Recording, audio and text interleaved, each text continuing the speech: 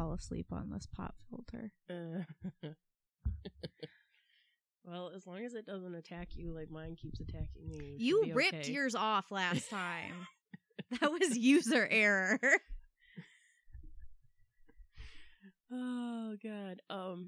Before we begin, I do want to make a point of clarification because my husband was listening to the episode that aired today, or for you listeners out there, he was listening to the My Bloody Valentine's episode, and he was correcting me and said that they never made another Friday the 13th movie after that. And I went, yeah, they did. And no, they did not. And I went, oh, you're right. And I'm like, that whole franchise has more clout, though. Like, obviously, didn't they just decide to make, am I making this up? Didn't they make like a Camp Crystal Lake miniseries or something? Is that something that like was talked about on the internet? Or I have no idea. Hold on. Now I feel like I have to Google that because I'm pretty sure that was a thing. That's okay, because I think it was 2 episodes ago that I was telling you about the infected sepsis finger. Yes. And I said Charlotte, and in my head I was picturing CJ Perry, and I meant CJ Perry, and I meant Lana, but I kept saying Charlotte. Oh, Camp Crystal Lake, Ohio. That's not correct. More shit in Ohio. Crystal Lake TV series, prequel series to Friday the 13th, according to IMDb, follows a doomed small town where camp counselors come to die. When is this on? Is this like a real thing? Well, it's got an IMDb page, so it might not actually exist. It might not exist yet. Oh, wait. It's coming soon to Peacock.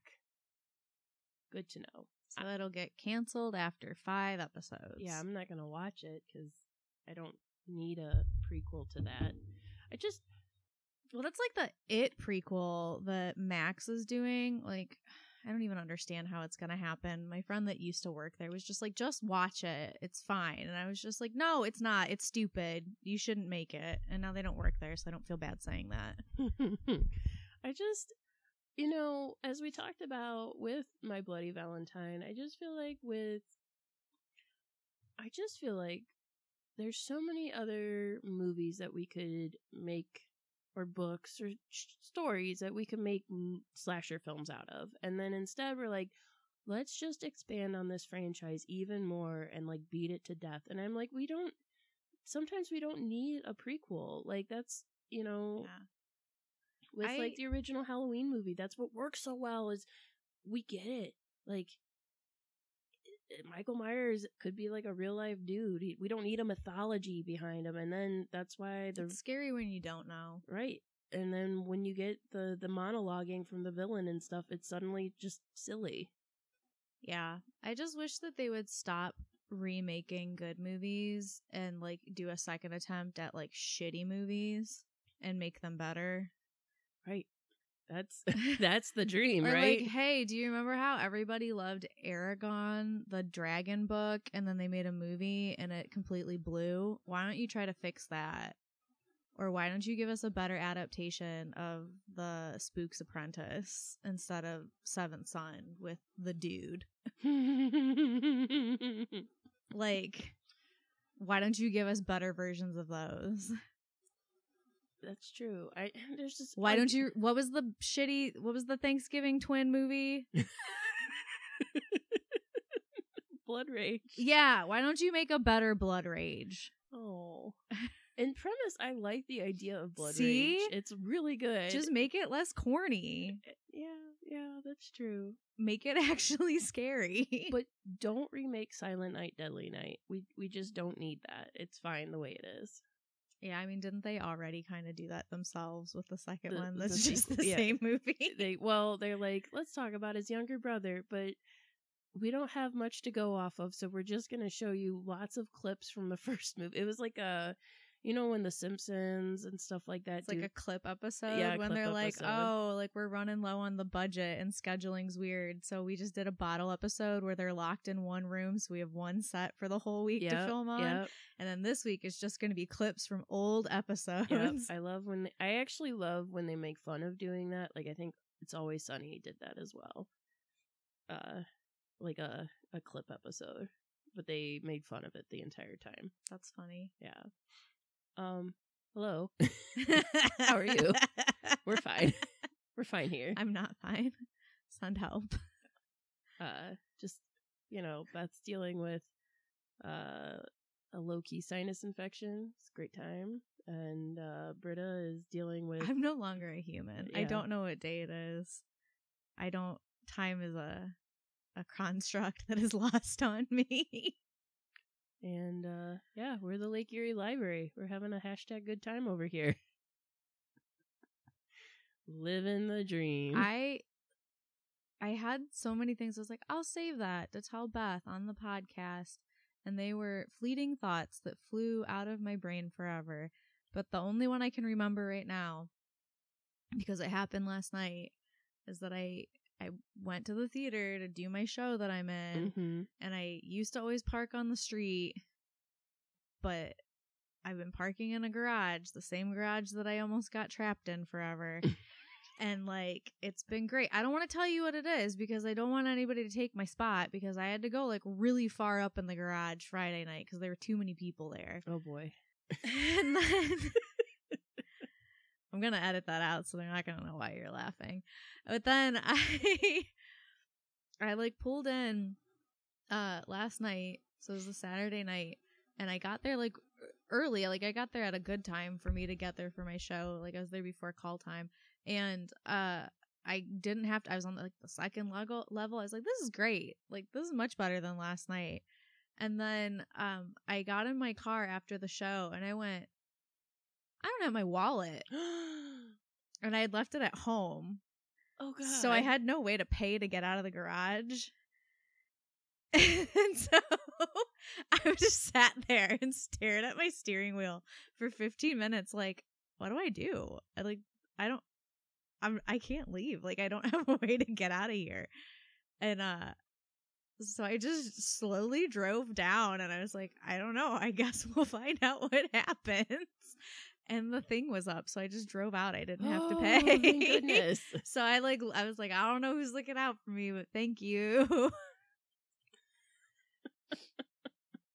But it was like I don't know, like I think I was maybe in like shock. Like if I left my body, I was like, I don't know my wallet. How do I pay for this? What do I do? Do I just stay here? I guess I could sleep in my car. I just live here now. It's okay. I don't know how I'm going to record the podcast. I don't have anyone who can come and get me. Zoom you in. Yeah, from my phone. From your phone. That I also have to read notes off of. in a parking garage where I don't get good reception. It's going to be great. I would have rescued you. Yeah, but like I still don't know how. Like you would have had to come get me. I would have had and to then park, drive and then drive me home to get my wallet, and then I drive me just back. brought you money.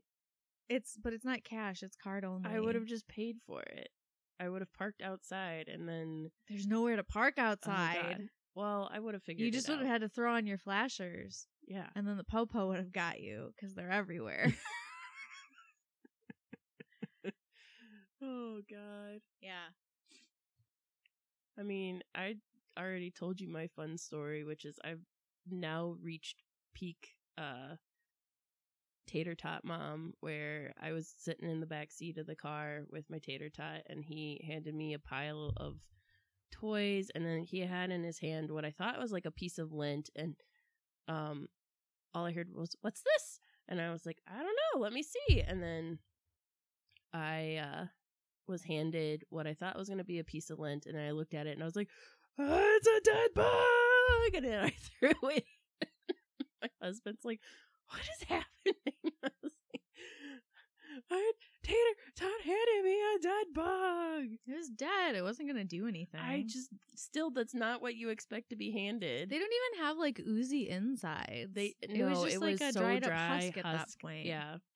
So that was I would have kept it. Peak, as I said, peak mom moment. I would have treasured that. I would have been like, thank you for this wonderful gift. I'm just thinking of the little tater tot patron we had who came in on the aunt. Yeah, who came in on their birthday with like a little bug catching kit, and they shook it really hard, and then they're like, "Oh, I got a bug. Oh, it's dead."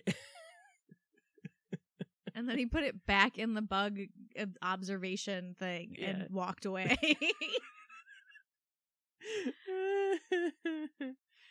Oh, God.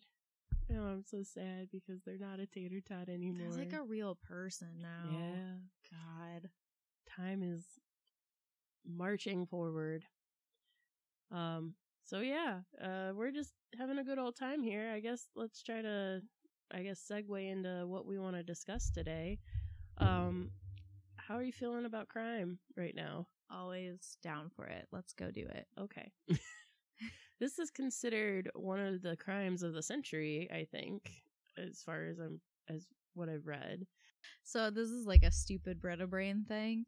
But the person we're going to talk about, there is also an award-winning playwright and actor with the same name. I know, because I tried Googling and I was like, this isn't right. Yeah. Why?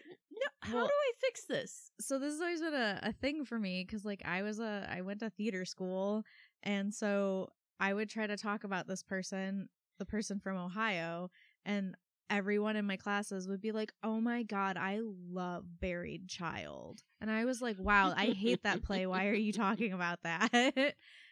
Because they thought I was, and I'm like, "No, I don't like that guy." I mean, good on him. Plenty of theater awards. A lot of people really like his plays. I hate them. So, and I think he played Ryan Gosling's dad in The Notebook. Oh, I did not know that. Yeah. So, for those of you who are not picking up what we're throwing down, we haven't really dropped anything. I'm sorry. Yeah. We are discussing today the murder of Marilyn Sheppard and the trial of Sam Sheppard. Dr. Sam Sheppard. Doctor. Put the respect on that name. Well, maybe. Yeah. This is considered the crime of the century because, one, even though Sam Sheppard was tried and found guilty, he was then later retried and found not guilty.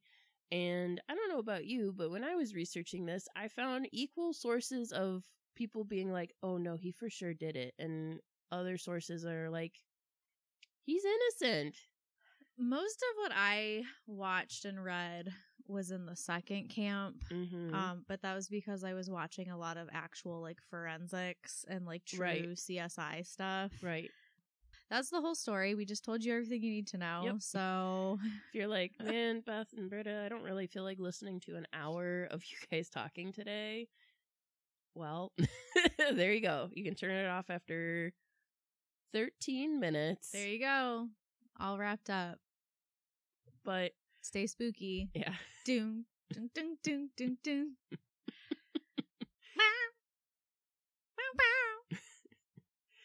But this is a very interesting trial, and there's a lot that you have to question when you're reading like what happened and stuff like that. And it's just, we will take like a deep dive into this and to kind of, who Sam Sheppard was, talking about kind of his marriage and whatnot, and like the events that led up to this, as well as just the media circus surrounding the trial. And his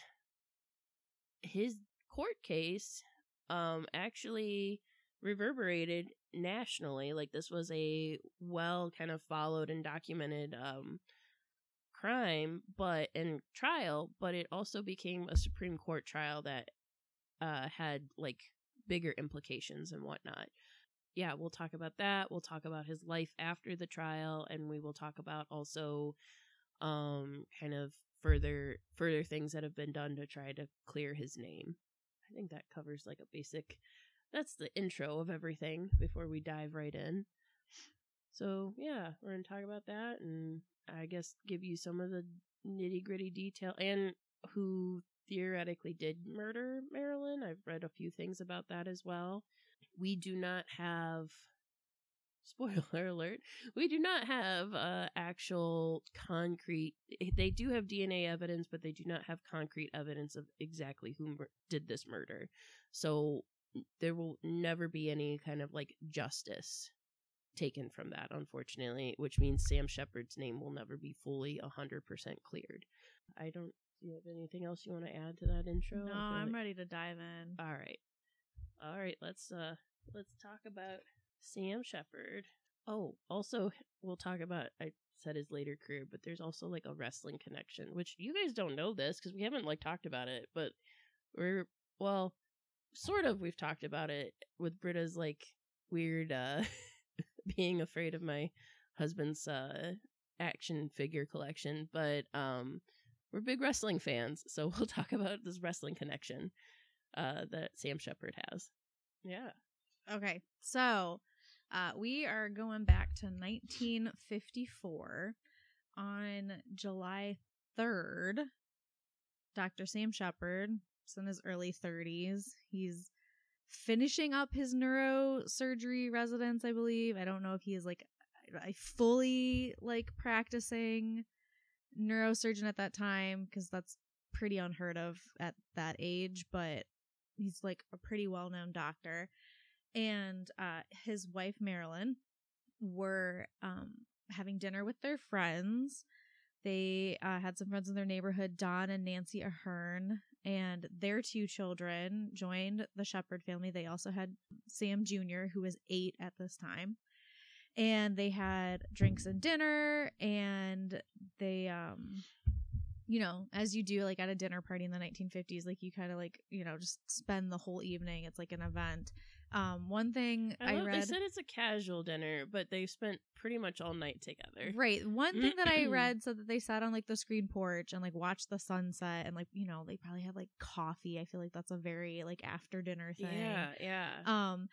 I watched a true CSI episode where they interviewed Sam's brother, Steven, and he was, like, giving the details of what happened, and they were saying that, like, after dinner, they went into, like, the living room to watch a movie on TV, and then, like, Sam fell asleep on the couch, and their friends left. Yes, so, that's what I've read as well. After they finished dinner, Don Ahern, this is the friend, took his 2 kids back home, put them to bed, drove back to the Sheppards. Marilyn... Which means no one was at home with those 2 kids sleeping. Right.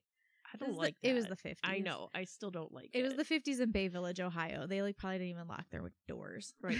We should set the scene. So the Sheppards lived in this beautiful house on the lake. Like their backyard was, I believe, on the lake. Yes, there was like a pathway down to the sand in their backyard. And, Bay Village at the time, very kind of sleepy, bedroom-esque, like nice place to live.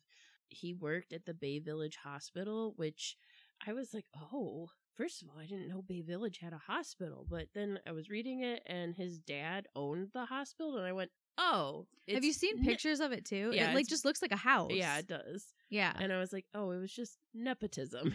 I get it. I mean, he was a doctor. He was a doctor. He went to med school. He practiced osteopathic medicine. So, like, yeah, he was, and then he was also doing neurosurgery. So he was not to knock his education. It's just, I laughed when I realized that his dad owned the hospital, because I was like, oh, and then your brother works there. So it's just like a big family affair. That's like how it was then, though, is you had like a family practice where your whole family went into the same like job because it was expected for the kids to take it over. Right. Like everything, like grocery stores, hospitals, funeral homes, like that's just how it was. Right. We talked about the recent deep dive I did, right? On what? Nepo babies? Yeah, on Nepo baby, on the couple of family oh, tree. yeah. I just didn't Yeah. realize how far it extended. And I went, wait a minute. Are you kidding me? All of them are in Hollywood? Well, they're What? like the Houstons. Like the Houstons, that whole family's in film too. I just didn't realize how far the tree extended. Yeah. So, anyway. As I wear my Nicolas Cage Forever shirt. Jesus. Did you buy that from like a kiosk in a mall? It looks like I did, but no, I bought it from, shout out to Toy Snobs. I bought it from Toy Snobs. I saw this shirt and I was like, I have to have it. I have to have it. It's glorious. Amazing. All right, so they finish dinner. They're hanging out. They're, whatever, yucking it up as you do. I don't know what they talked about in the 1950s. Probably like something they read in the newspaper. How you keeping your grass so green and trimmed. I don't know. But it was said, though, they said that Marilyn and Sam were having like a very good time. She was sitting on his lap, canoodling with him. Well, according to Sam, that's yes. the only person who said that. And they watched a movie. Sam, they had like a daybed couch in like an adjacent living room. He went and fell asleep on the couch, and then the Aherns left and Marilyn went to bed. At roughly 5:40 the next morning, the police were called to their home, and the mayor of Bay Village was also phoned by his friend Sam Sheppard, who just said, you need to get over here. And he also said, I think they killed Marilyn. So the police go over there, the mayor goes over there. What they find is not good. No, not at all. According to Sam, what had happened was he had been sleeping on the couch. He heard a scream that woke him up. He runs upstairs to the bedroom where he sees a man with bushy hair. He doesn't describe this man very well. That's it. All he says is bushy hair. And at one point he calls them a white-clad biped, which I'm like, Sam, what are we doing here? Have you read like any of the transcripts of stuff he said, that like that's how he spoke? It was very like, I am a doctor, I use specific terminology. So I don't want to put the cart before the horse, but just the mannerisms of him, and from like what I've read and just the phrases I've read, I'm like, accused of murdering your wife, going to jail, might be wrongfully accused, don't have any direct evidence. You don't escape prison through a shitter, but feels very Shawshanky to me. I'm not saying Stephen King was like directly affected by this, but I think this did make national news, and he would have been like a kid while this was making national news. So maybe a little inkling, more likely, or maybe he watched The Fugitive. I was just gonna say, and now like our timeline is all out of order, and I'm gonna have to edit the shit out of this episode. Yeah. But I think more likely he probably watched the TV show, right? But anyway. Sam says that he fell asleep on the sofa. He heard a scream at like 4 something in the morning. Right. Probably about 4:30ish, I think I read. And he runs upstairs to the bedroom where he sees the shape of a person. It is dark. It's the middle of the night / morning. They had all been asleep. He sees this man with bushy hair who he says he struggles with. Mm-hmm. The man runs from the house. Well, he gets hit on the head. Yes. The man runs from the house. Sam is unconscious on the ground. He wakes up, chases after the man, down to the beach. He checks on his wife first, takes her pulse, and goes, I think she might be dead. Then he checks on his son. Son's asleep, like, through the whole thing. Then he goes off to the beach to check for the man. The man's still there. That's the timeline that I don't understand. Like, the man knocks him out again. Yes. He wakes up on the beach. He goes back home. He checks on Marilyn again. She's still dead. She's very dead. He calls the mayor, and then he calls the police. In this time, the family dog has not woken up once, nor has Sam Jr. Which is very odd. When the police get there, Sam has a blood stain on his pants. He is not wearing a shirt. He has no other blood on him. And Marilyn is laying on the bed. Her, like, night clothes were pushed up. The bedclothes were pulled down. She has been bludgeoned to death. Her face was not recognizable. Yes. There's blood spatter all over the walls. The bed is stained with blood. It is very horrific, the scene that they find. I will say that he does, from what I've read, so Esther, who's the wife of the mayor that he calls, they look around to see if there was like a sign of, because if there was another guy, they look around to see if there was like a sign of like a burglary. And Sheppard's desk drawers were removed. The contents of his medical bag were strewn across the floor. After the mayor did arrive, they also called one of Sam's brothers, Richard, who was also a doctor, and he examined Marilyn's body to see if anything could be done to save her. But he was like, she's gone. Then the police, the coroner, and Sheppard's other brother, Steve, then arrived at the scene. So the two brothers, which I guess, if you're the police, I don't, this is the part where I'm like very confused, because I was like, it was the 50s, it was a different time, but I was like, I just feel like if this sort of crime were to happen today, I don't think like the two brothers would have been allowed on the scene. Oh, absolutely not. They did not secure this crime scene at all. No. Like, that was the next thing I was going to say, is like, literally one of the Cleveland Browns football players was good friends with the Sheppards. Right. Like, his wife was really close with Marilyn, and he was just like, oh, what's going on over at the Sheppard place? And was like on his way like to or from like Brown's training camp. Right. And so he just like walks in the house, and he walks in the room. He's like, oh, it looks like somebody took a bunch of red paint and like flung it on the walls. Right. Like, but how? Like, what? Because they didn't have DNA evidence back then, Beth, so they didn't think about it. But even then, like, when you want to secure crime, like, if you are being told by this husband, like, someone killed my wife, there's nothing to secure. You took the body away. You have him for questioning. That's all your evidence. You wouldn't want to, like, check and see if there was any signs of a struggle, or, like, I know they didn't have DNA, but they had to have been analyzing blood and stuff like that, right? Like, blood splatter. They really weren't, though. So, I just I have questions. There was, like, one guy who was doing that, and he wasn't from around here.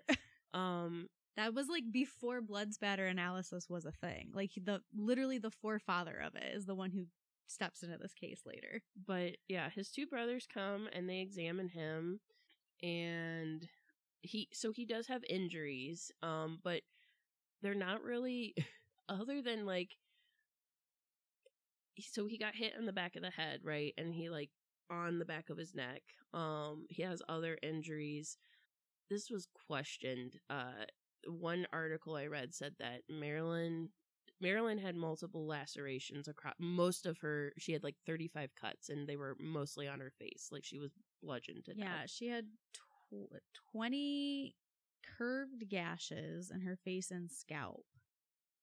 And then one article I read, but I think they were getting sources from different things, said that her teeth were bashed in. Yes. Like, she had bitten something. Her teeth were damaged. And then somebody said that his teeth were bashed in, like Sam's teeth were, but I'm like, it can't both be bashed in, right? That would be weird. I don't know. Conflicting. I did not hear that about his teeth.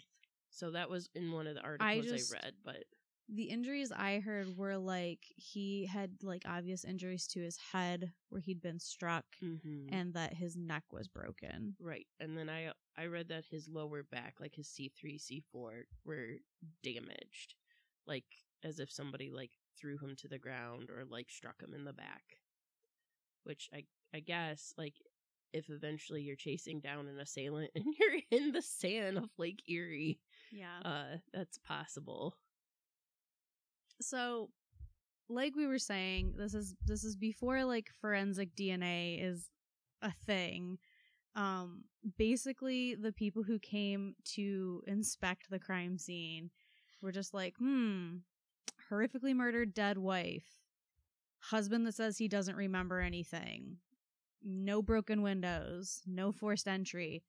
Oh, yep, open and shut case. We know who did it. All right, let's get out of here. So they didn't really do anything. They woke Sam Jr. up. The interview that I watched, he said he remembers this vividly because he was sound asleep. And he's like, I woke up and there were two strange men in my room. God. And they picked me up and they carried me in a way that I couldn't see into my parents' bedroom, and they took me out of the house. And he asked where his parents were, and they just took him away from the house. That's so sad. So, I mean, at least he didn't see that in that moment. I'm sure, unfortunately, he's probably seen the photos since then. But yes. And I will also say is a trigger warning. So Marilyn was, they don't know if she was, they've never said if she was fully sexually, but her clothes were rucked up. She may have been assaulted. But she was 4 months pregnant with a little boy at the time. So she lost her life and the baby's life as well. Mm-hmm. So after wrapping up the open shut case at the house, the detective who was there to inspect it went over to the hospital to interview the doctor, Sam Sheppard. And he really only talked to him for 10 minutes. He took his clothes, which was pretty much just underwear, pants, belt, and shoes, because remember, he wasn't wearing a shirt. He noted that there was that blood stain on the one leg of his pants, and he said at the time he thought it looked like he probably knelt in blood, and that's how it got on him. And at this point, like I just said, everyone at the crime scene is it's pretty obvious he did it. And so he sends two of his rookie detectives back to the hospital to fully interview Sam, who basically tells the story we just told about waking up with a scream, the bushy-haired man getting knocked out twice, waking up on the beach, whatever. And then he's like, I don't remember anything else. He just kept saying, I don't remember. Right. They thought if they could go there that he would change his story and they could kind of wiggle out a confession. But yeah. And so they even asked him, they're like, well, why did you call the mayor before you called the cops? And he was like, honestly, it was the only phone number I could think of when I woke up. I couldn't remember anybody else's phone number. This was before the days of cell phones. Could you just imagine if something traumatic happened and you're just oh God, what number can I I have my husband's number memorized, but it's can you imagine being in that type of situation and you're I'm gonna call the first number I can think of. Yeah. And then they sort of start pressing him about this, and they're trying to kind of good cop, bad cop. And he's like, well, I don't know about, Bill, my partner. I don't know what their names are. And he's like, I don't know about Bill over here, but I'm pretty sure you killed your wife. And he's like, no, I loved my wife. He's like, oh, well, was she cheating on you? And he was sort of flabbergasted by that. And they're like, well, were you cheating on her? And he sort of abruptly was like, no, I just told you I loved my wife. And so they didn't really get anywhere with that, but he had a lawyer come to visit him while he was there. Right, he had a criminal defense lawyer come visit him, which is not a good sign. And this, as Beth said, pretty quickly blew up. It was all over Cleveland newspapers. The morning after Marilyn's murder, there was a picture of her in the Cleveland Press with it was front page news, center headline, bold font, doctor's wife murdered in Bay Village. And then they also ran a picture of Sam in the hospital with the neck brace, and he's where you're laying in bed in old timey movies and they're in traction and limbs are up in the air and stuff. And at that time, they, in that story, theorized that drug thieves were suspected in the bludgeoning, Which, I mean, I don't know how doctors worked in the 1950s, but like I can't imagine that they just had like copious amounts of like opium or something in their house. Like I don't know what they were using back then. Mommy's little helpers, uppers right? and downers. Yeah. I don't know. I figured those probably stay at the hospital, but very quickly the media plays into that same old story of like the husband did it, and it got pretty hostile, the stories they were running towards him. The editor of the Cleveland Press at that time, Louis B. Seltzer, was like really, really harsh on him. On July 8th, so this is like 4 days after her body was discovered. Right, 4 days. And we don't have DNA, we don't have anything. Like, we don't do that. He ran a story that was accusing the Sheppard family of trying to interfere with the investigation. And he quoted a prosecutor, and he said, "In my 23 years of criminal prosecution, I have never seen such flagrant stalling as in this case by the family of Dr. Samuel Sheppard." And they followed that up with saying that Sam declined to take a lie detector test. And they said that for whatever reason, the investigative authorities were slow in getting started, fumbling when they did, awkward in breaking through the protective barriers of the family, and far less aggressive than they should have been in the following out clues, tracks, and evidence. By the end of the month, they were just running front page stories saying, "Why no inquest? Do it now."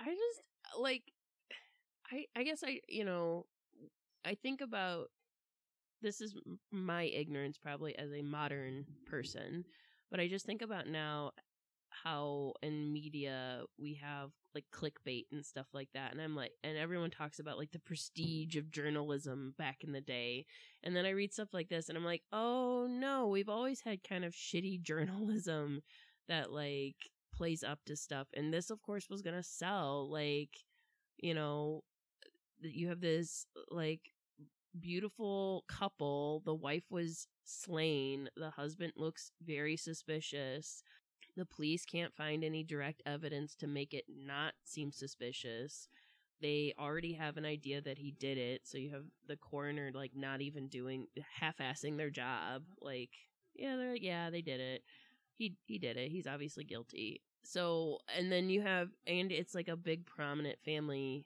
like, you know, they were like a very prominent family in Bay Village, so you have like kind of that local Cleveland connection as well of like, oh, this is good, like popcorn, like, or I don't know, morning coffee or office they didn't have water coolers back then, right? What did they stand around the coffee and they probably had water coolers. Yeah, talk about it, like, did you hear about Sam Sheppard? He murdered his wife. They haven't like they haven't got him yet. I mean, it's like what when we were talking about Velma West. I mean, you know, it's that same. It's the media has always swayed the court of public opinion, right? So they, in their search for possible motive, like they have presented multiple theories, and I wish I had my other notes because I had them written out so nicely. So they did an autopsy on Marilyn. There were signs, the damage to her hands and fingers showed that she struggled. As Beth said, her teeth were damaged. She had multiple curved like gashes in her head from like whatever she had been bludgeoned with. Initially, they determined it was some sort of medical tool.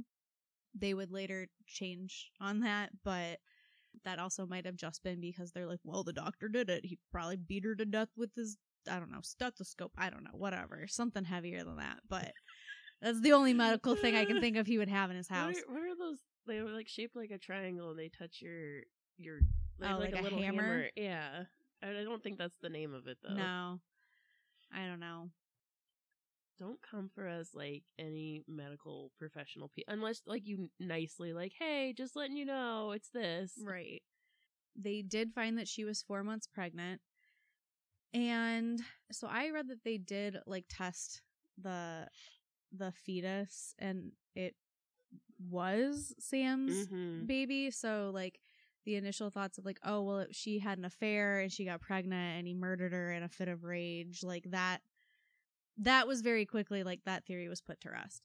But in the discussions around her autopsy findings and these initial theories, it was sort of going around that a neighbor had told, and again, they tested the baby, so this is not true, but a neighbor said that Marilyn had told her that Sam was sterile from spending too much time near x-ray machines. And so that was what led to the police being like, aha, got it. This is making more sense. She had an affair. She got knocked up. He was pissed about it. Then the story flips and they're like, well, wait, maybe he was having an affair and she found out. And so that became the sort of favored theory of why, like, this good-looking, successful guy who, as his brother said, literally nothing bad had ever happened to him in his life up until that point. Like, he called him, like, a prince. Like, he's just lived this, like, beautiful, privileged life with no problems ever. Why a man like that would want to kill not only his beautiful wife, but his beautiful pregnant wife, right, who was the mother of his son, and he was like really like a family man, like he loved his family, he loved his son, and was like openly, like he would brag all the time about like, yeah, well, I got the first grandson in the family, like my son is the first grandson. Aww. So they turn to why might he have done this? Well, was he seeing somebody else on the side? Which then turns out to be true. He was having an affair with a nurse from the hospital who would then testify in court about it. So it also makes sense that he's working long hours at the I'm not condoning cheating. But he's working long hours at the hospital. She's not an ugly woman, and, you know, I don't know, workplace sparks fly. And yeah, it wasn't that he didn't love his wife, but he decided that he wanted to give in to his baser male instinct. I'm not condoning this. It's a scumbag thing to do. It would have been better. Listen, yesterday, we've made it very far without a segue. So here's a tangent that I'm going to go off on. Yesterday, Buddy the Elf coworker was sitting in the workroom, and student Shelver was reading the Iliad on their break and came out and was like, why are there never any good men in these stories? And I said, because men. And Buddy the Elf coworker said, oh no, there's some good ones, and started naming people, and I was just like shutting it down left and right. And then she's like, well, not all men are bad. Like, this guy from this Jane Austen book is good. Aragorn is good. And I was just like, boo! Boo! Until she stopped. It's like, you're not going to win this. We're not going to. Right now, you are not going to win this argument with me. 99.9% of the time, if there's a problem, men. Their fault. It is funny because I also was talking to student Shelver, and they were talking about, they're like, have you read the Odyssey? And I was like, ugh, yes. And they're like, did you know there's a music? It's so good. And I was like, that's cool. I said, except I just have a problem with the Odyssey. I said, because Odysseus is just the biggest fuckboy. And they're like, yes. And then I realized I said fuckboy out loud, and I went, oop. I'm like, you know what though? It's not inaccurate. No. I feel that way. And I'm like, I get really irritated. Oh, I miss my wife. I spent 10 years on an island having sex with all the sirens, but I miss my wife. I'm like, get out of here. Oh, I'm going to go fight all the suitors she has. I'm like, you've been gone 20 years. Go. Get out of here. Ugh. Get so angry about that. Like, ugh. Men. Anyway. So, in questioning that July, around July 10th, Sam was being questioned at the sheriff's headquarters, and they brought up a lab technician named Susan Hayes, and they asked him if he had ever had an affair with Sue Hayes. And Sam said, nope, we're just good friends. And it came out later that, you know, they met in the early 50s. She had done some lab work for his emergency calls. And their relationship became more than just friends. And they apparently had some encounters in his car and in her apartment. And at this time, Susan Hayes was actually living in California. And when they spoke to her and she confirmed that the relationship was in fact an affair and they had a sexual relationship, this just really cemented Sam's public image as like a liar, a philanderer, an adulterer. Of course he would murder his wife. Like, if he'll cheat on her, why wouldn't he murder her? Which I'm not saying that, like, I'm rooting for him or anything like that, but I'm just saying, like, Sam, you made a lot of not smart decisions, but had Marilyn lived, would it have mattered if you I mean, you still are doing a scumbag thing by cheating, but, yeah, like, would the public have even cared? Probably not, you know? Yeah. On July 22nd, they actually began an inquest in the Bay Village School gymnasium. When I read this, I was so, like, icked by that. Packed full of people. Sam's there in his little neck brace, and he's answering questions. There are pictures of him being questioned at this in the gymnasium at, like, folding card tables. And they had him tell his story again. They said, and I quote, that he was unnaturally detached and cool, which we've talked about before. And I will say that, like, yes, sometimes you can just get an accurate read on somebody like that because they did do it. But everybody also processes things differently. And just because you seem like you're not that upset while, like, answering questions about a murdered loved one does not mean that you murdered your loved one. Not to get too silly on this, but he was born on December 29th, 1923, which means he's Frickin' a Capricorn. Capricorn. He's just compartmentalizing. I think he also, as I said before, like, he was a medical doctor, and, like, that was a big part of his life. And so I think he had a very, like, educated, higher register vocabulary, because they would ask him questions like, well, did you run after the guy to the beach or did you walk? And his response was, I can't give you a specific recollection. I proceeded as rapidly as I could. I'm not laughing at it. I'm just like his, the way he's like a scientific mindset. Right. He doesn't use, like, idiomatic speech. Right. So because essentially, as we said, like, the public is judging you just as much as, like, these officials are, because you are not presenting yourself in a favorable light, because you are not emoting the right, and which we've talked about before when we were talking about, like, other true crime stuff. It's like when you don't present the right emotions, people automatically get suspicious, which is not good. The thing that I always think of when this comes up is Amanda Knox and how everyone, like, vilified her when her roommate was murdered. If you don't remember this, Amanda Knox was a foreign exchange student, like, in college. Like, she was studying abroad in Italy. Her roommate was brutally murdered, and then she, as an American, became the prime suspect and was detained in Italian prison for years. And they essentially, like, saw her standing outside the apartment with her boyfriend at the time. She's, like, in her early 20s.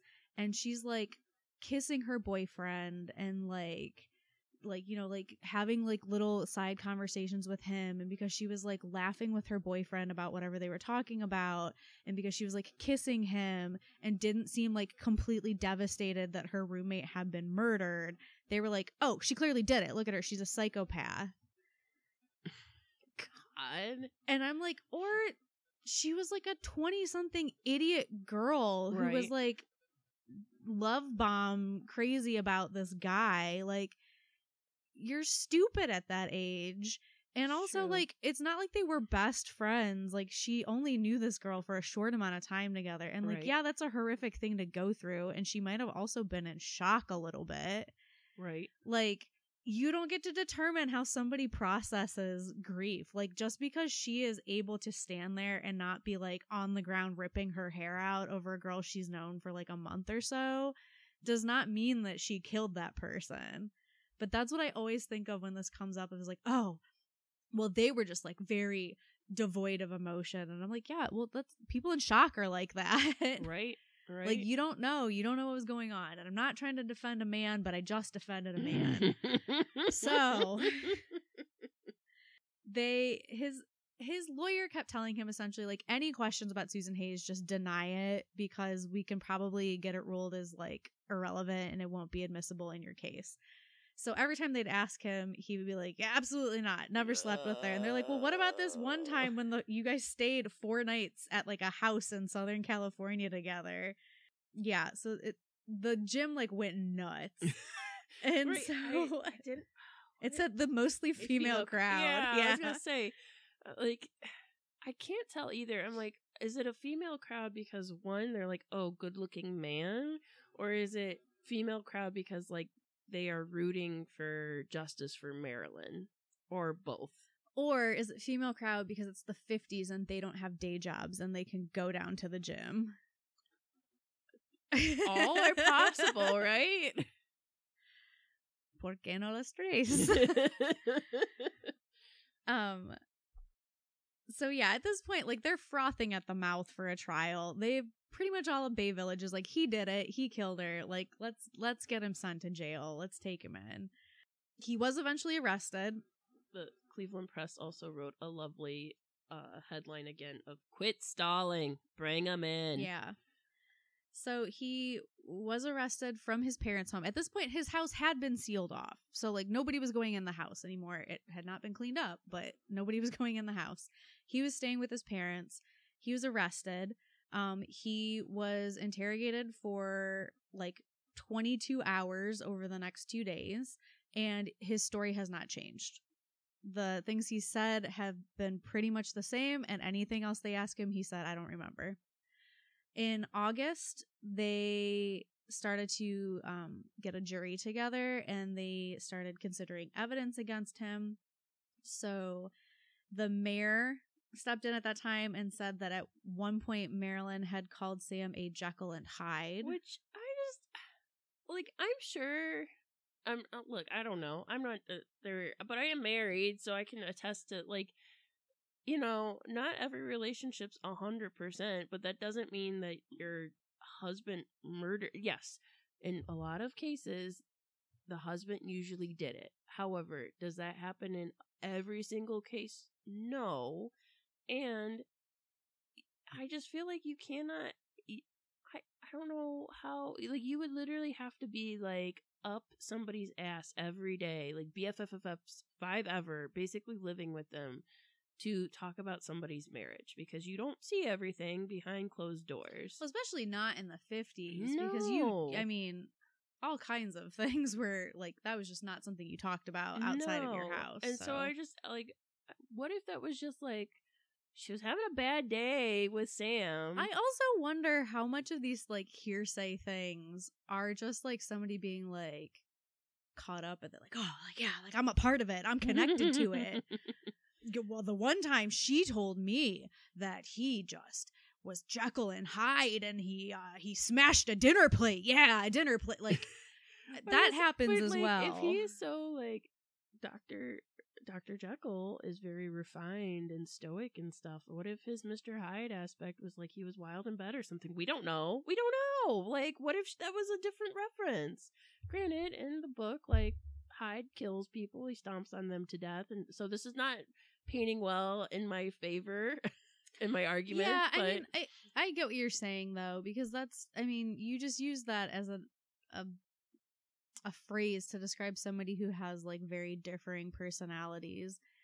And I can see somebody saying that in terms of, like, oh, well, like, yeah, you know, like, when we have, like, vacation and he's home and it's the 3 of us, he's, like, very sweet and he's a doting dad and it's great and we love each other. Mm-hmm. But then, like, when he's working long hours and he's overly tired and he comes home, he's really short-tempered and, like, things that wouldn't normally piss him off and he snaps at me. Like, I could very easily see that being the course of that conversation. And that's a totally normal thing. Like, right. And being taken completely out of context. Right. They flew Susan Hayes in from California to question her. She called him Dr. Sam. I don't know why I made her sound like that, but I did. Listen, she's a babe. I've seen pictures. Anyway, I get it, Sam. So they told the jury that they were considering this premeditated because of, you know, the philandering was a motivation. There was also some evidence that Sam wanted a divorce. I believe Susan actually says that at some point, where like divorce was brought up between the two of them during their affair, and that he didn't necessarily specifically say he wanted a divorce, but he said something along the lines of like, I love my wife, I love Marilyn, but I don't love her as my wife anymore, or something along those lines, where it's like, I care deeply about her, but I don't necessarily want to be in this marriage anymore.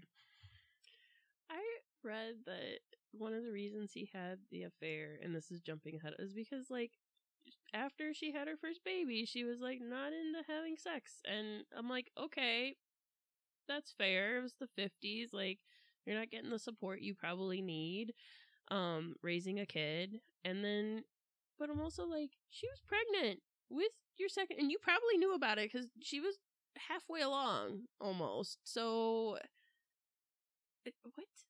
Yeah. What? There's things that don't add up right now. Yeah. And that's one big part of it. Right. So August 16th, Sam was released from jail on a $50,000 bail, which I don't know what $50,000 in 1950 equates to today, but yowzers. Beth's going to do the math here. So the day after he was released on bail, the grand jury decided to indict him on a first-degree murder charge, and he was rearrested. So he got out for a day and then probably went right back. Sorry, I'm still looking it That's up. okay. Are you ready? It's over $500,000. $559,182.16 in 2024. Yeah, that sounds about right. That's so much money. Yeah. Good God. I feel like that was probably all of their money. Right.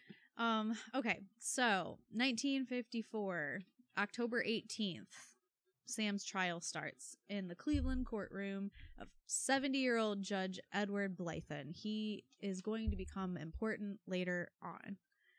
This was like the first court case that sort of set the precedent for like the media frenzy we associate with like huge trials like this now. Like, reporters from across the country came to the Cleveland courthouse, which if you have never been to Cleveland, it is like right downtown. It's this huge building. There were people packing the streets. There were people sort of slightly scaling the building to look in windows because they wanted to get a glimpse of what was happening in this courtroom. Like, people were bonkers. I hope it was nice out. It's October in Ohio. It could go either way. You know what I mean? It could just be so nasty out, and you're standing out there like, let me see him. Let me see the man murdering, like, wife killer. Like, get out of here. Yeah. Go home. So one of the people in the jury was Dorothy Kilgallen, who actually, she's a syndicated columnist, but she was also on a television show called What's My Line. It was like a game show. She was one of the jurors selected for this trial, and she had written in like a report at early in the trial. She said, the fact that at this stage it's equally possible for the rational mind to find him innocent or guilty is what may make the Sheppard trial a celebrated cause to rank with the classic puzzle of Lizzie Borden. So she's basically equating the, like, I mean, it could go either way. How you about to equate that to Lizzie Borden? Well, she bludgeoned the shit out of her family in the same way. Yeah, Allegedly. She allegedly bludgeoned the shit out of her family. I used to be like hard into like, yeah, she did it, but like I have kind of changed my mind on that in the last few years. But you know what I'm saying though? Like, that was already like when she was innocent, people were like, oh, okay. Yeah. So I'm just, Dorothy, well, come on. You're making a big kind of assumption here. Mm-hmm. So I misspoke. She's not part of the jury. She was there covering jury selection. So she wrote that about it. And then because she was like a big known person, she's on TV, the judge was like, oh, hey, let's have a little chat. And so Judge Blythen had her come into his office, his judge's chambers, during a break in the jury selection. And he said, oh, this is an open and shut case. And she was like, what do you mean? And he's like, Oh, everyone knows he's guilty as hell. That is a direct quote. He's guilty as hell. So his trial has not even officially started. They're still selecting jury members, and the judge is already biased. Yep. So.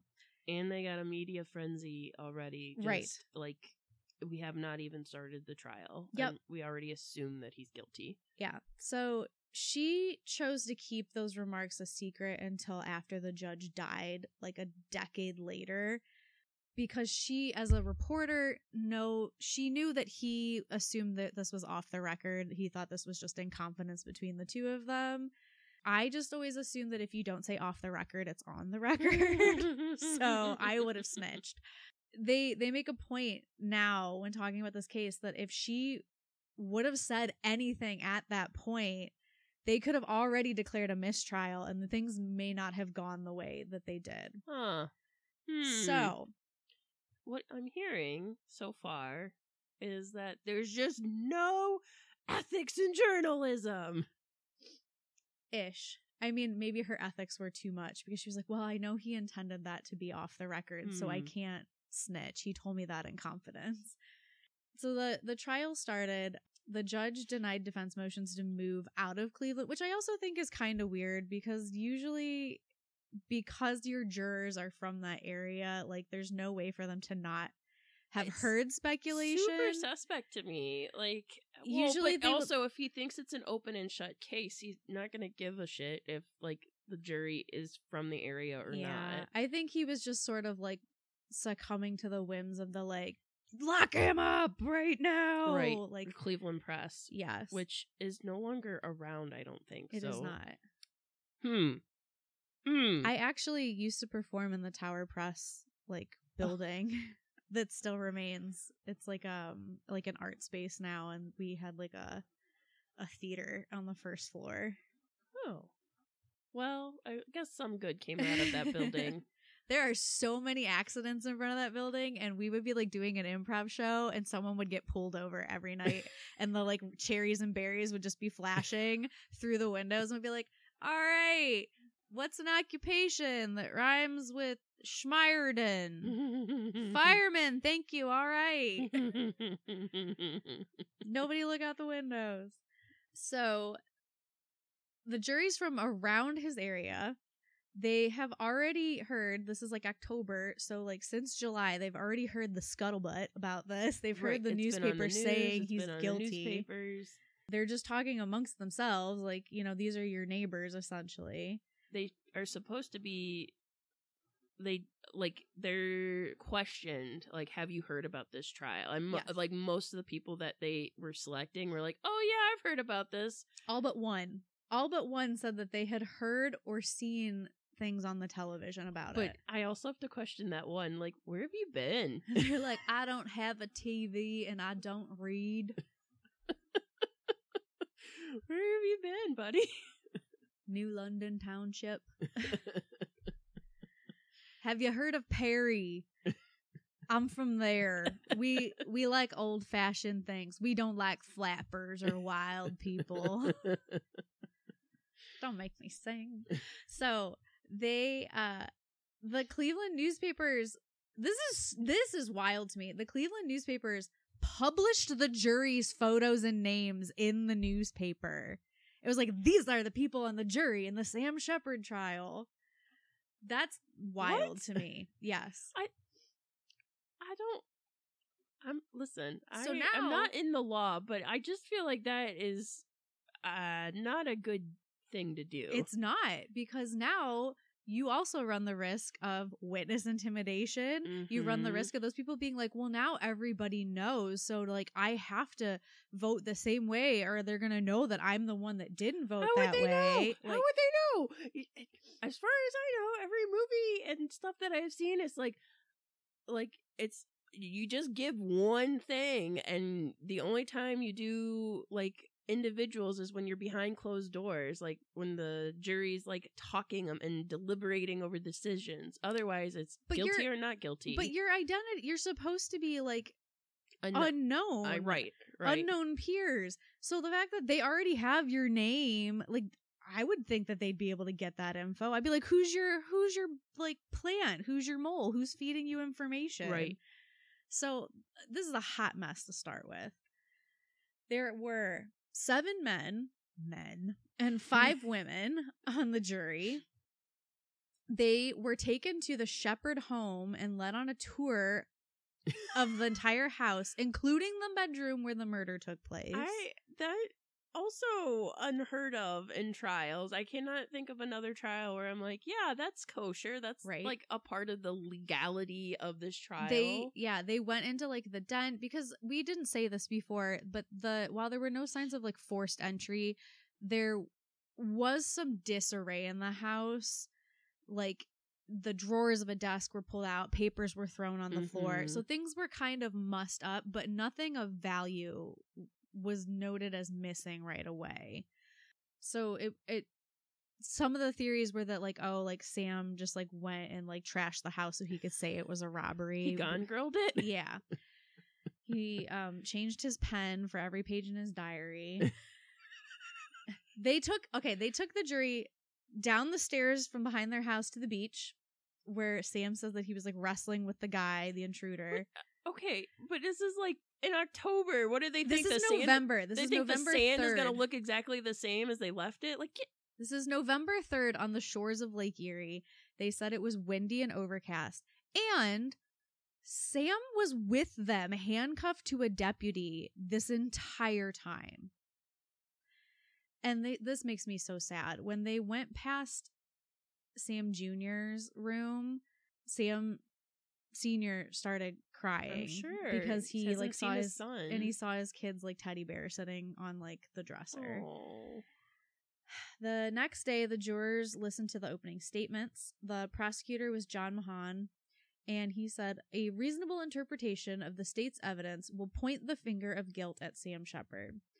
This defendant and Marilyn were quarreling about the activities of Dr. Sam Sheppard with other women. That is the reason she was killed. They argued that evidence would not show that Sam had a motive to kill on his side, the defense, and he told the jurors that the expecting couple had just enjoyed the best 4 months of their marriage. This picture of him in his like neck brace is like so... because I'm like, I know it's a real neck brace, but I've watched too much wrestling where I'm like, oh, you see the fake ones? Is that fake or is that real? Yeah. So the first prosecution witness was Lester Adelson, who was another doctor, and he was on the stand for 2 days, and he proved that Marilyn Sheppard died a very violent death. He showed like autopsy slides that were really gruesome and shocked the jurors. They audibly gasped. Why? Sam asked if he could leave the courtroom during the slideshow, and they wouldn't let him go. So he stood in a back corner of the room with his back to the screen because he didn't want to see it. When he was cross-examined, they tried to establish that Marilyn died from choking on her own blood. And they said that she died because she was beaten to death. She was alive when those blows, or some of them, were struck because hemorrhages found in her brain could not otherwise have developed. This is just awful. Yeah, it's heavy. One of the patrolmen who were testifying said that he found Sam's story implausible. He said that he didn't find any signs of a struggle inside the home. There was no forced entry. There were no reports of like people creeping around the neighborhood that night, which I'm like, well, then that just means that the creeper was good. They didn't get caught. Also, he was on a beach with sand. I'm not a detective, but I imagine the sand they were on was not like right at like where the tide's coming in and the water line's breaking and you can see. But even if it was, you wouldn't be able to see that because the water would be washing away footprints. And if it's windy, like, I guess they're not thinking about like the beach side of the neighborhood. They're thinking about like the street. Like nobody saw anything weird in the neighborhood.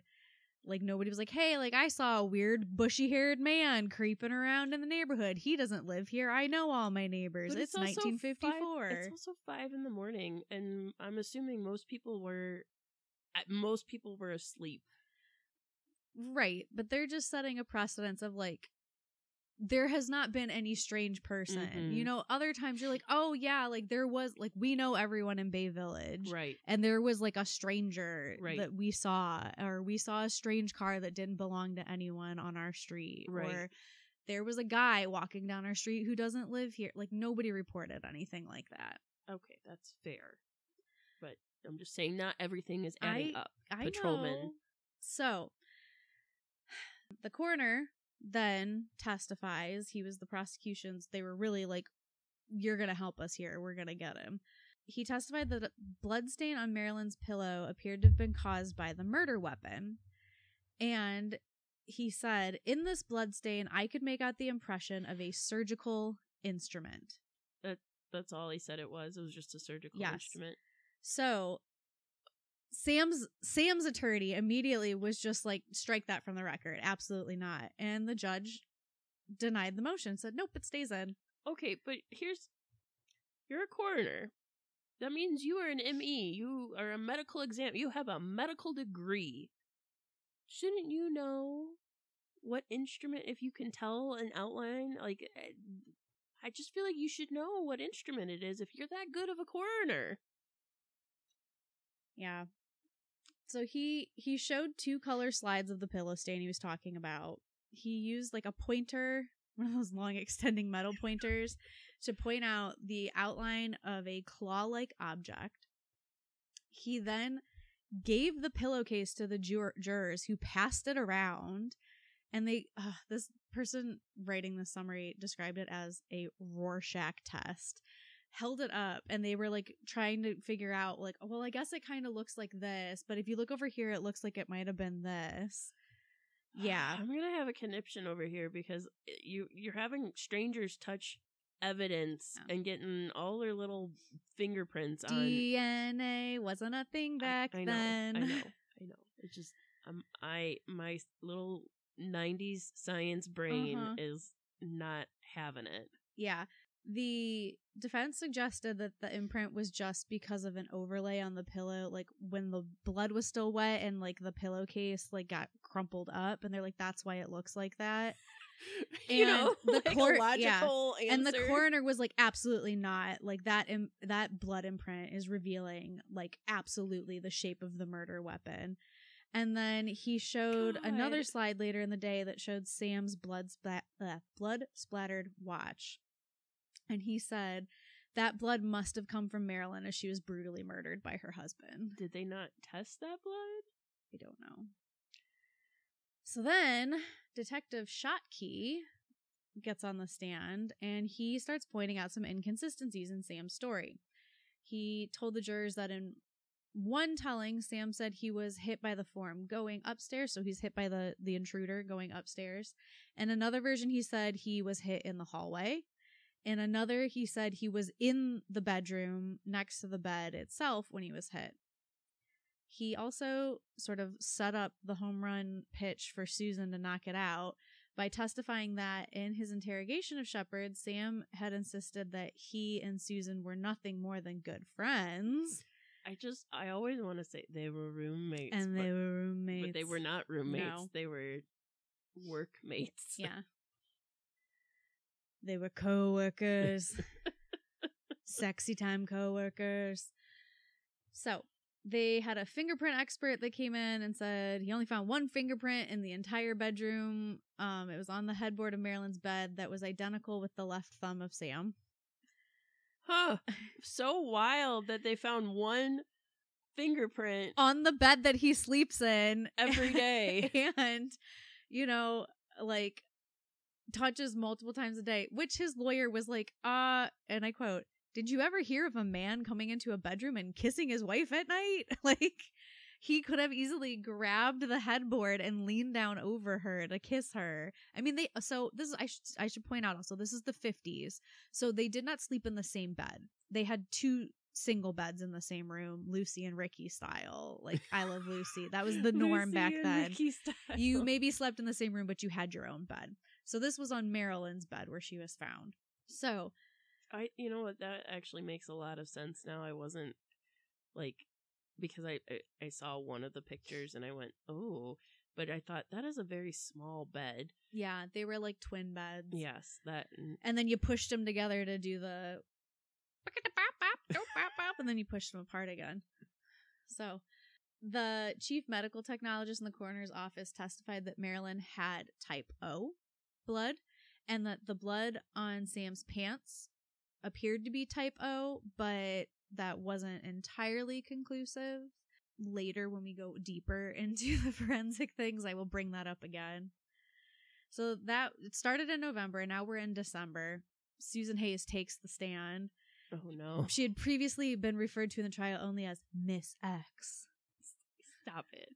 Stop it. And remember that she's like a very pretty young woman, too. So this is also like inadvertently swaying the jury just because of the way she looks. And there's like a picture of her like leaving the courtroom with her hanky, like very like, oh, don't make me testify. So it says she answered questions in a flat voice. She described the intimate relationship she had with Dr. Sam. And the prosecutor's last question for her hinted at possible motive for Marilyn's murder. He asked, in all this period you've told us about, in which your activities with Sam were going on, you were aware, were you not, that he was a married man? To which she answered yes. And then he stood and said, Your Honor, the state rests. I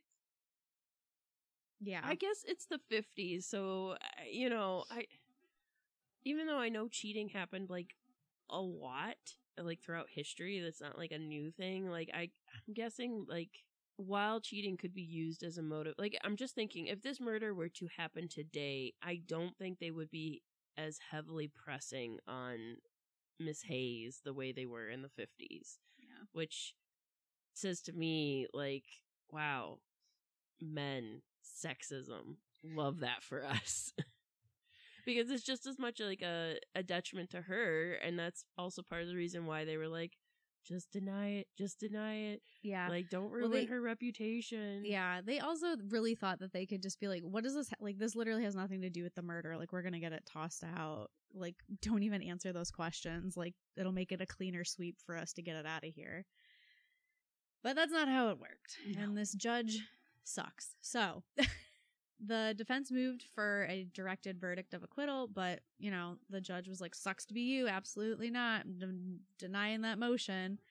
And while the prosecution essentially had this like support of a judge of like, this is an open and shut case. The husband did it. The husband always did it. Our job's really easy here. Look at this. He's cheating. We're fine.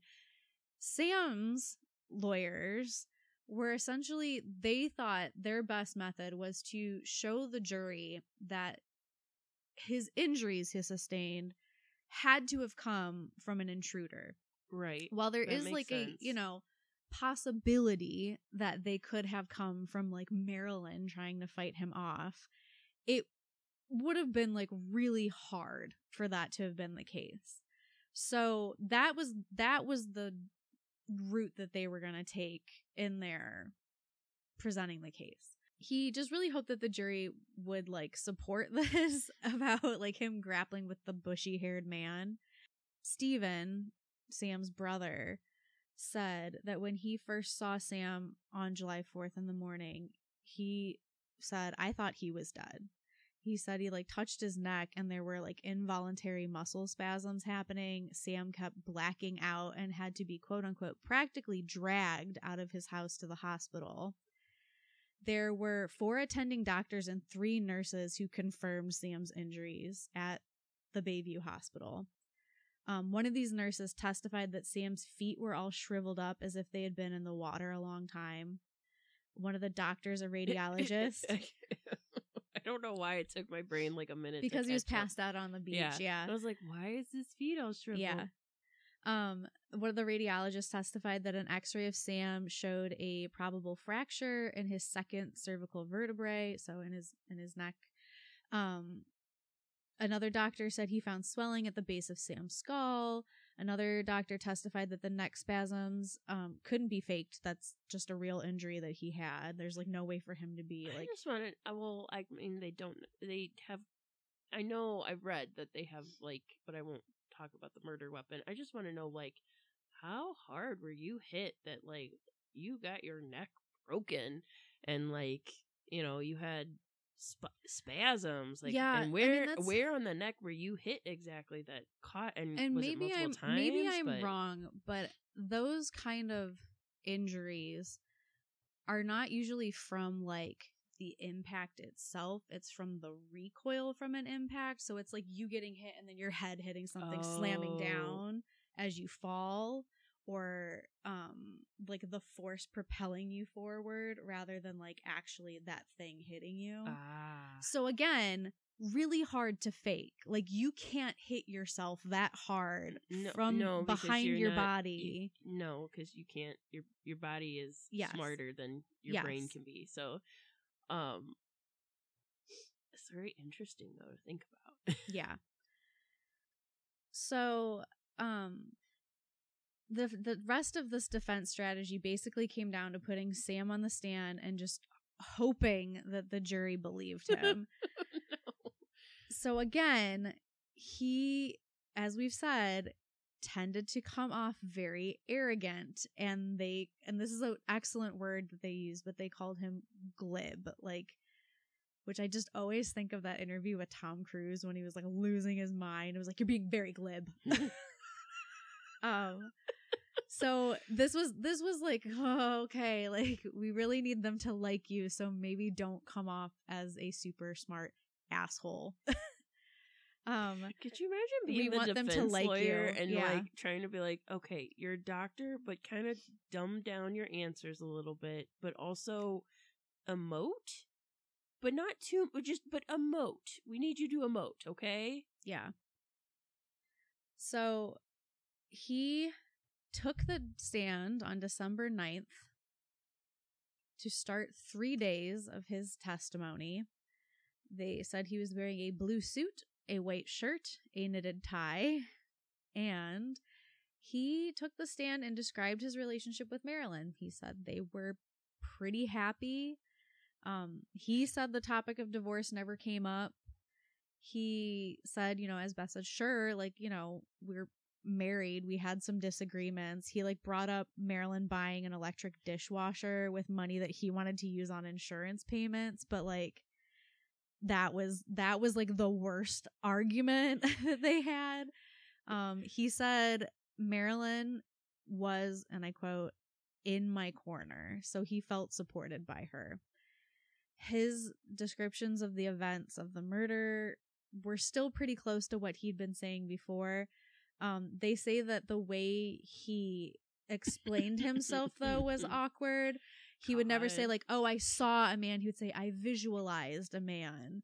Or he wouldn't say, like, the man he saw a form. I visualized a white form rather than I saw a guy standing there. Could you imagine, though, his lawyer, as he's, like, saying these words, you're just like, no. Sam, we had this conversation. I literally told you. Use just normal nomenclature. Here's the thing. I mean, I'm not a clinician, but this just slaps of like neurospicy. Like, it was the 1950s, so like they didn't think about things like that back then. No, he just would have been But I absolutely would not be surprised if he is like neurodivergent. I'm not saying he's like on the spectrum, but if that is why, that would explain a lot of these like tendencies that he has of like, I use this advanced vernacular. I don't understand why you have a problem with it. It's not my fault if you're not smart enough to understand me. Like, God. That's not me being a jerk. That's just me stating a fact. Like, I could very much see that. He said when he heard her screaming, when he heard Marilyn screaming, he was stimulated to go to her. So it's, that was not helping his case that he's using. But you couldn't have used compelled, or I rushed to go to her, or I was afraid, worried. I don't, any of these words that I'm using, I'm like a thesaurus right now. I love, he said later he had a vague sensation of being in the water after wrestling with the form who had evidence of a good-sized head. Oh, buddy. And all of a sudden, I wake up in the water with this guy with a big old noggin just wailing away on me. I don't know why our go-to for when we're talking about people. Hey, I got a lot of big feelings here. They're like Brooklyn Light. Ambiguous East Coast. Hey, hey. Look at that on this guy. Oh my god. Oh. What are you wearing? A Brillo pad? Get out of here. God damn it. So, suffice to say, this did not really endear him to the jury, which is what they were hoping would happen, so he didn't help himself out much. During the cross-examination, they really honed in on his, relationships with other women. They got him to admit that while he was married to Marilyn, he met a patient in a car by a park and kissed her. And they were like, was that part of your treatment, doctor? Which, yeah, that's pretty gross. He finally admitted that he did have an affair with Susan Hayes over a 2-year period. He said that his brother helped him understand the need to terminate the relationship with Hayes. He said, Steve explained to me that the sex relation was painful to Marilyn. Which, again, that right there feels very, neurospicy to me. Like, I didn't realize that. Someone else had to explain to me that somebody else had feelings about this. Oh boy, can you imagine being on the jury though at that point, and then that's how it's described, especially if you're one of the women jurors that are in a relationship. I would have been like, here's the thing though. I would also say Sam was a really good looking guy. He was a really good and looking he was guy. young, and he was smart, and he was a doctor. And while he is in the sensationalized trial for allegedly murdering his wife, there are people who write letters to serial killers in prison. That's true. So there is also a good chance that one of those women might have just been like, wow, dreamy, I believe you. What was that? Yes. Sam, your tie. It's so I'm knitted. picturing the girl from the beginning of Indiana Jones that has the I love you written on her eyelids. So when she blinks, he sees it. And Indy's like, class dismissed, get out. Yikes, I gotta get out of here. Sam can't leave the stand, so he's just staring at this. Sam's like, I'm sorry, I can't turn my neck. It's broken. What's on your face? Ma'am, are you aware that you have a residue plastered across your eyelids? Are you perhaps lacking in sleep? Oh, it appears that someone has written upon your skin. I don't know. I can't think of any other medical terminology about eyeballs. So he continued to deny that he ever said anything or even contemplated divorcing Marilyn. And before they let him go back to his seat, the prosecution asked him directly about Marilyn's murder and said, "Isn't it a fact that you beat your wife to death?" To which Sam answered, "No, sir." And he said, "And after you killed her, didn't you run out of the house toward the beach and injure yourself by falling down the beach steps or jumping off the platform at the beach house?" To which Sam replied, "That's absolutely untrue, sir, and I think it's very unfair." Oh. Yeah. But you feel bad because up until this point, it's he has not endured himself. No, and I am full transparency. I kept thinking about reading this, and I was like, if me with my mentality today was there in that situation, or if this was presented in a similar way today, I also probably be like, he for sure did it. Look at this smug asshole. Mm-hmm. Men, am I right? I for sure would have been like, oh, he's guilty. Lock him up. What a piece of shit. Because I didn't have the full story. Yep. So yep. I do feel really bad for him with all of this, but they started their closing arguments on December 15th. The prosecution just tore into his story. He was like, could this man in the prime of his life have been rendered senseless with a single blow? This is a young dude. How'd you get knocked out twice so bad by a guy clocking you once? Why was there no other, why was nothing knocked over in the room if you were fighting someone? Why wasn't there a sign that you had been fighting with another man in there? How could he have hit Marilyn 35 times in the time between when you heard her scream and when you got upstairs to her room? I mean, that is a good question. Why can you not remember where the F your t-shirt went? And unfortunately, this list of questions, visibly, you could see on the jury that he was swaying them to his side. Mm-hmm. So he... I'm sorry. All I can hear I know. is I hear the tater tot running. I just keep waiting to hear the like boom, boom, boom, ma, ma at the top of the stairs. The defense attorney concluded by telling the jurors, you have the opportunity to turn back the tide, to tell the people of the nation, of the world, that the constitutional right to a fair trial still lives. Ooh. Right? The judge sent the jury to deliberations on Friday, December 17th. They didn't come back until the following Tuesday. Wait, because I don't know. I assume it's a Monday through Friday gig. So did they only deliberate on Friday, Monday, Tuesday? I don't know, because like you are sequestered usually in trials like this. So I am wondering if maybe they did Saturday, Sunday, Monday, come back Tuesday, but I don't know. Interesting. I don't know. Interesting. It took them 18 ballots, but the jury finally returned a verdict. Judge Blythen read the verdict. We find the defendant not guilty of murder in the first degree, but guilty of murder in the second degree, and then sentenced Sheppard to life with his first eligibility for parole in 10 years. Which might be a good place. I think that's a good to place stop to this stop. one. Yeah, because we're... And then we will come back in 1966. We will move forward 10 years into the future, 1 week apart. So, yeah, join us next time to find out kind of what happens after this first if you think this is a shit show, my God, buckle up and maybe bring a beer next week. Yes, very much so. So yeah, join us next week to find out about the rest of this trial, as well as Sam Sheppard, the rest of his life.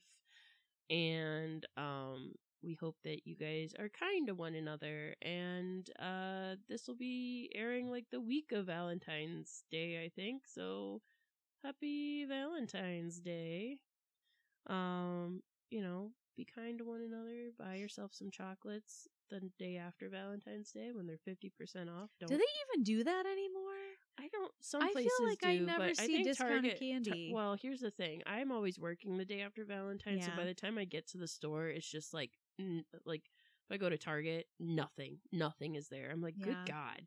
I walk around, even though I'm part of the problem, and I'm like, savages! What savages have done this? Right. Why are there underwear in the chocolates? Why are there cards just strewn about everywhere? My favorite thing, though, is like a choice was made. Underwear, candy.